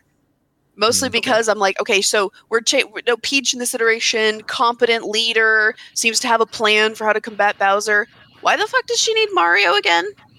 Like, are we doing another Lucy from Lego Movie where she's obviously competent in all things, but she's stuck with Emmett for some reason? I mean, that worked in the Lego Movie. I'm not like saying that that's a bad thing, but it's like, are we just doing this whole thing again where we're saddling a competent female character with the schlubby everyman hero because reasons?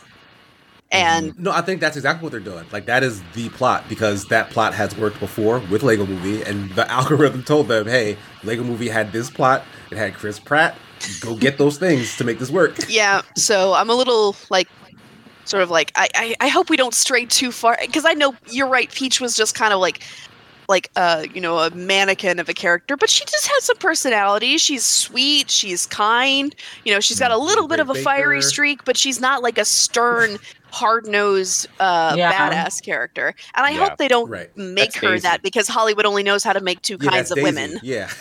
I kind of They could have drafted Daisy for that. Yeah. Honestly. If that's where you wanted to go.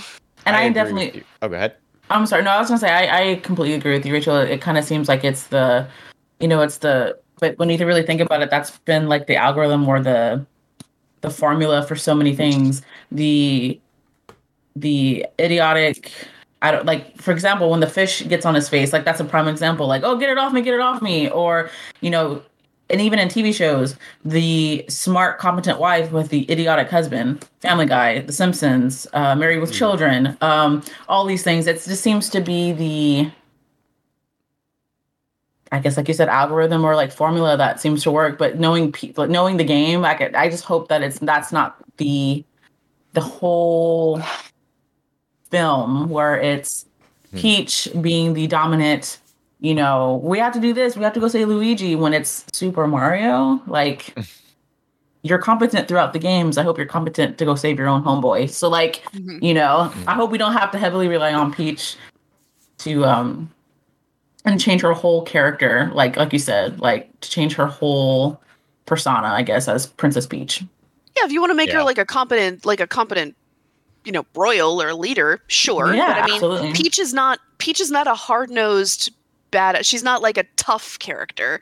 She's gentle and kind and sweet, and has she's even nice to Bowser Jr. when she meets him, even though he kidnaps her because he thinks she's his mom.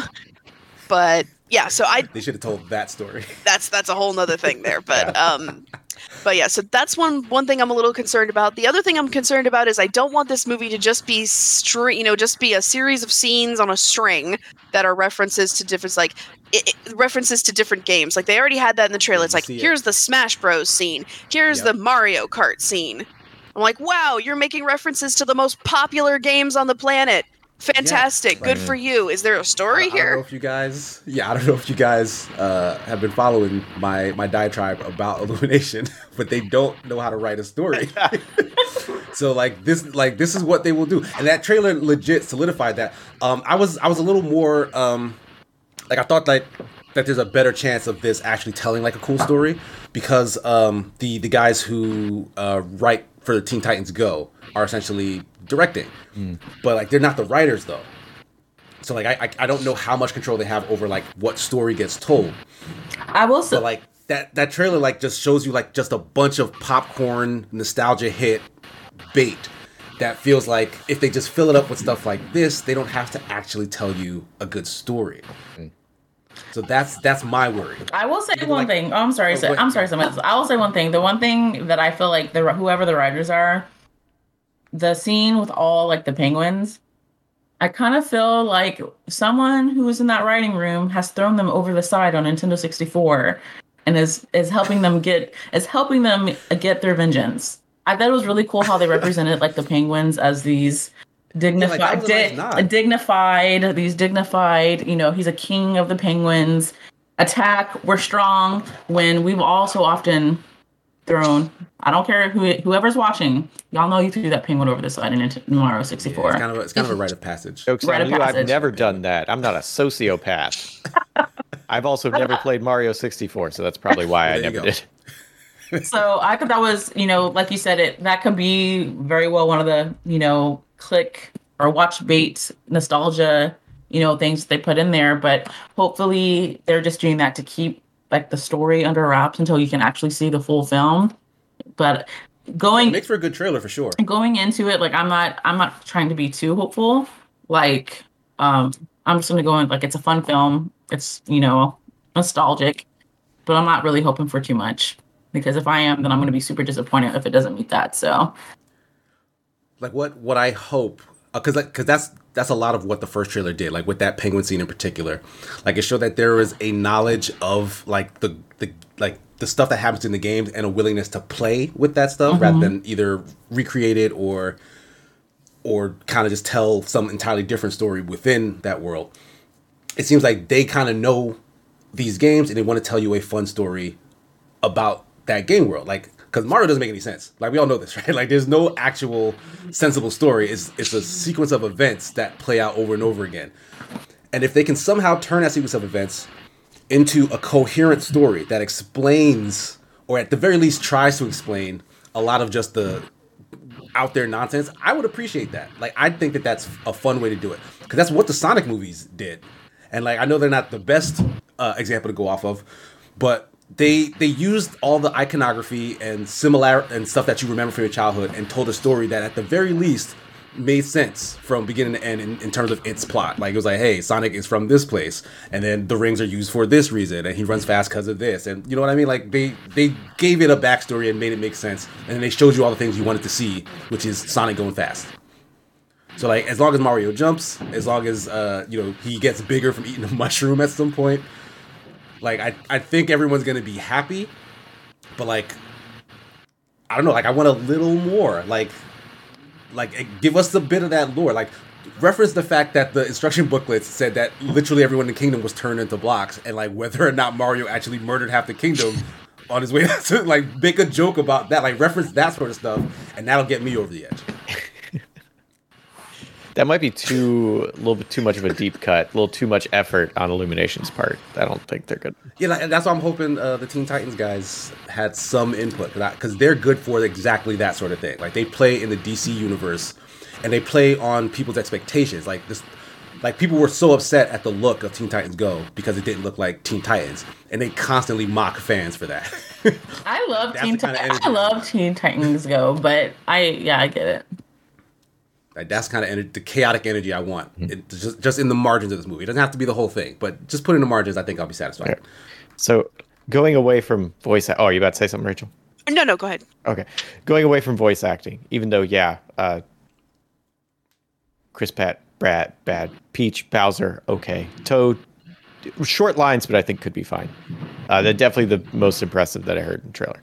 The thing that got me worried about the trailer is that every bit of the scenes that show up are things that I swear I have seen before, just with a Mario skin on it. So, like, the joke of, like, Mario jumps in, hero goes for a big punch, and then bad guy slams him in the ground and punches his face in. Like, okay, it's Mario and Donkey Kong, but, like, I've literally seen that joke before. The hero goes, the fish on the face, literally seen that so many times. We've seen this hero, and is he gonna make this jump in his car? Oh, and he lands and it skids around and he goes. It's like, cool. It's just Mario and a Mario Kart on Rainbow Road. Like, you gotta save the world, no pressure. Right.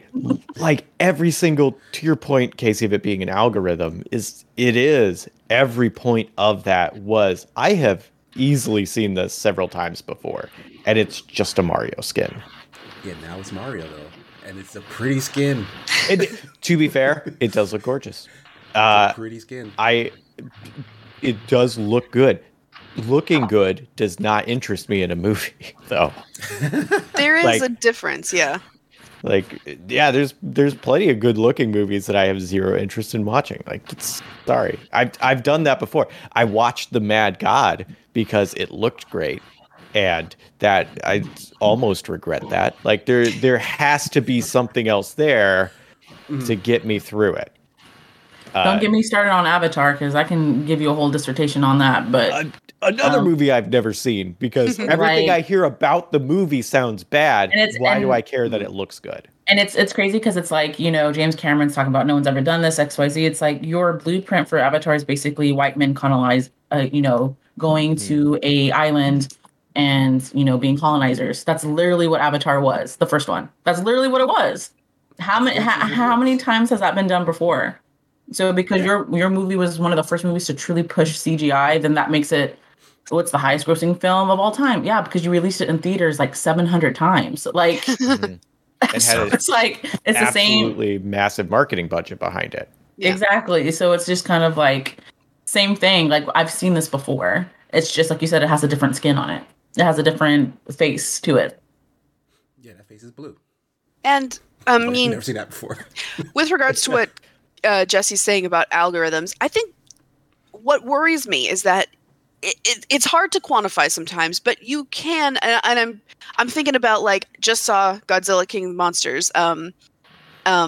Watching that, it's like you can tell when a film is made with genuine passion for the material. I mean, you can tell there is, you can feel it. You can just feel it when the filmmakers genuinely love, respect, and want to incorporate all of the source material and all that craziness. It's like King of the Monsters got freaking roasted by the critics, but every single person I've talked to who is a fan of the monsters, of like big film monsters, thinks it's freaking greatest thing since sliced bread. And they love it. They love it so much because they can feel like there's genuine love and passion for this material. There, you can tell the difference between that and I have access to a popular IP and I want to make a movie that's going to make a lot of money because I want to turn this IP's popularity into cash. You can tell when there is a different, you can feel the difference between those two kinds of projects. And I think the fear is that the Mario movie is going to be column B and it's going to have more of column B than column A. Focus, camera. Come on. No, and that makes so much sense because it's like you would wonder why Nintendo would choose Illumination out of, I'm sure every other animation house also wanted to crack at this. You cannot tell me that DreamWorks or especially Disney Pixar would not have wanted to make this movie. But it's Illumination who probably made the pitch to Nintendo saying like, oh, we'll get you that cash. Like, look at these numbers, Nintendo. And Nintendo was like, you know what? They make a lot of sense to us. Because it's about that money. And they prove it with their numbers because they make trash CG movies, probably for under the budget that the other guys do. And then they reap higher rewards for it because they're following an algorithm. Well, and also I don't think Nintendo would have wanted to like have like a big corporate face-off with Disney over like the details of everything because Disney does not like relinquishing creative control of stuff. So Disney would have wanted to have more creative control than I think Nintendo would have. They would have like cut Nintendo off the. They would have like stopped taking Nintendo's calls after a little bit. I think. Been like, day of filming. It's like day of filming. Now we're gonna put the phone on silent. No, that's a good point too. Yeah, like they definitely don't want any pushback. I'm assuming, and Illumination was probably a lot more accommodating because they don't care about the art. So, I mean, we haven't seen it yet. It could still be good. We're all really down on it, but I mean, no, I think it'll be fine. Yeah, honestly. I don't. So. It'll probably be better than any other Illumination they've made. Jesse, it won't. I do not have high expectations. I do not have expectations of it. Sigma, I'm gonna ask right now. When you do a review on Super Mario on your podcast, I want to be on that one because I'm ready. Oh sure, absolutely. Guns loaded. Pew pew. My friend RBG Blight is doing a review of every video game movie, so that is. I am going to watch this movie because as suffering with him, I have seen many a video game movies. So I'm going to end up watching it. What's your worst so far? So the worst? Postal, easily. That you think? Oh, fair, yeah. Which is outstanding because it is probably Uwe Boll's like most technically competent film. Like, there are jokes that have proper timing. There are, like, you can see people are actually trying. It is just the material is so bad, it makes it hurt. Oh, wow. Aside from that, oh gosh, Resident Evil Final Chapter, really bad. Actually gave me a headache trying to watch it. Like, the editing in that movie is possibly the worst film editing I've ever seen. Oh. In a movie of like a substantial budget. Aw, cat. Like I've seen worse editing in like, low budget stuff where someone had like 20 minutes and an old computer, but like for a release thing, it is amazing how many cuts they will put in 10 seconds of footage. Jeez. Like blows my mind. But okay, I think we've reached the end of today's show. So we'll just go around the line. Rachel, where can people find you? What do you have going on this week that they can check out? So coming up soon is the Game Awards, and it's a big deal. We're going to be reporting on it over at GamesBeat. I'll probably be live tweeting it. Probably won't be streaming it because I'm going to have to be working while it's going on. But I am probably going to live tweet my reactions to all the trailers, all the Hideo Kojima cameos, all the musical performances, all that fun stuff. So that's the big thing that's happening for me next week, and professionally. And also, I'm going to be continuing on. I had to take a slight hiatus from my Golden Girls, my Stay Golden Sunday posts, and my Masonry Monday posts because I got a little bit burnt out. But I'm trying to bring them back before the end of the year so we can finish the year strong. So you can find everything on my Twitter, which is just my name, and at Rachel Kaiser, and all the stuff goes through Twitter. So all the stuff I do, you'll be able to see it there, and hopefully you can join me for the Game Awards. Nice. Rexicon, Jesse, how about you? What do you got coming up? A bunch of stuff on my channel that I'll be streaming, which is twitch.tv/Rexicon Jesse, and then also Jesse Galena over on YouTube. I dual stream on there, and all my VODs are on there. Thank you. I'll be playing games tomorrow and Tuesday in the morning/afternoon Eastern, and then I'll be doing RPG Help Desk on Wednesday, which is always a hoot. I'll have a game coming up, but the embargo isn't for a while, so it'll probably be late this week. And then hopefully I'll be starting a new game review for a game that I really want to play, if we get the code for it. Nice. And that'll be on The Escapist. Yes, Escapist Magazine. Yokina? I am actually about to be on another social media hiatus for the next probably 6 months. So, so other than if you ask me to be on any other podcast, which I absolutely love being on here, other than that and being in the Open Party Discord, you can kind of find me on Instagram for now, for the time being. But I'm probably just going to be in the Open Party. Yeah, so make sure you join that. Yes, join the Open Party.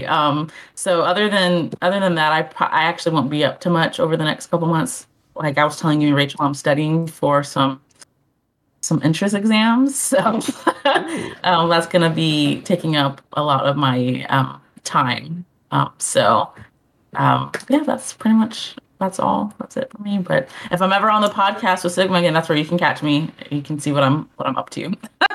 And she will be on the podcast again. You guys can find me at SigmaGears9 here on Twitch, as well as Twitter. Later today, we'll be doing Super Smash Sunday. Jeff will be joining me as usual over on the Open Party Twitch channel. So make sure you're following that as well if you're not already. Some folks were asking about all the Smash World Tour, Nintendo canceling the tournament news that was coming out over the week. We'll probably dive into that there because I feel like that's probably a more appropriate venue to talk all these Smash deep cuts in terms of news.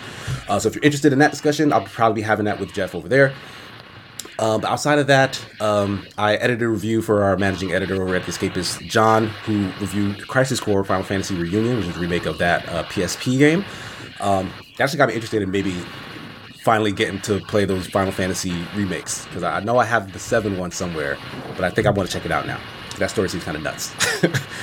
But that'll probably drop sometime this week. Still working on the Need for Speed Unbound review. Hopefully that'll drop by the end of next week. And the regular string of live streams that I do for The Escapist. With Jesse, we do Hidden Gems. We'll be doing Get Jesse to the Greek on Wednesday as well. No Metal Gear Solid on Thursday because me, Marty, and Nick will be live streaming the Game Awards. So you can follow Rachel's live tweeting there, but then watch our stream at the same time, and you'll get all the information in a nice, nicely tight bow. Can you put my tweets up on the live stream, just my Twitter? Like a banner at the bottom, like CNN. Yeah, I'll see Nicoletta's. I don't know if Nick knows how to do that. I think I can figure that out. But I'll ask him if he wants to do that because that's actually pretty funny to me. I'll be sure to keep it relatively PG. Don't need to worry about that. I do have one thing. My PSN is the same as my Instagram, Twitter, everything's the same. So I'll be taking myself off of offline because usually when I play online, I keep it offline. But I'm going to be putting since I'm not going to be on social media, if anyone ever wants to play Red Dead Redemption or Monster Hunter or any of those other things, I'll be online. So you can add me on PSN and we can just hop in the chat. Or if anyone ever wants to play me in Tekken, I'm totally and always up for that. So don't do it to yourself. So you can just add me on PSN. It's Yukina Cat, like you see down there, and then I'll be online. Nice. Make sure to do that. She's a fun person to play games with and talk to. Thank you. All of you guys are. We'll miss thanks you. so much for joining us once again. Good luck. Thanks. Casey versus Cat at Tekken. Cat wins, like hands down. Like there's not a competition there, guys. They want to see you get your butt kicked. Yeah, they do like that, don't they? Bunch of sickos. But that's going to do it for today's show. Thanks so much for joining us. We'll see you next week. Bye. Bye, everybody. Thanks. Bye.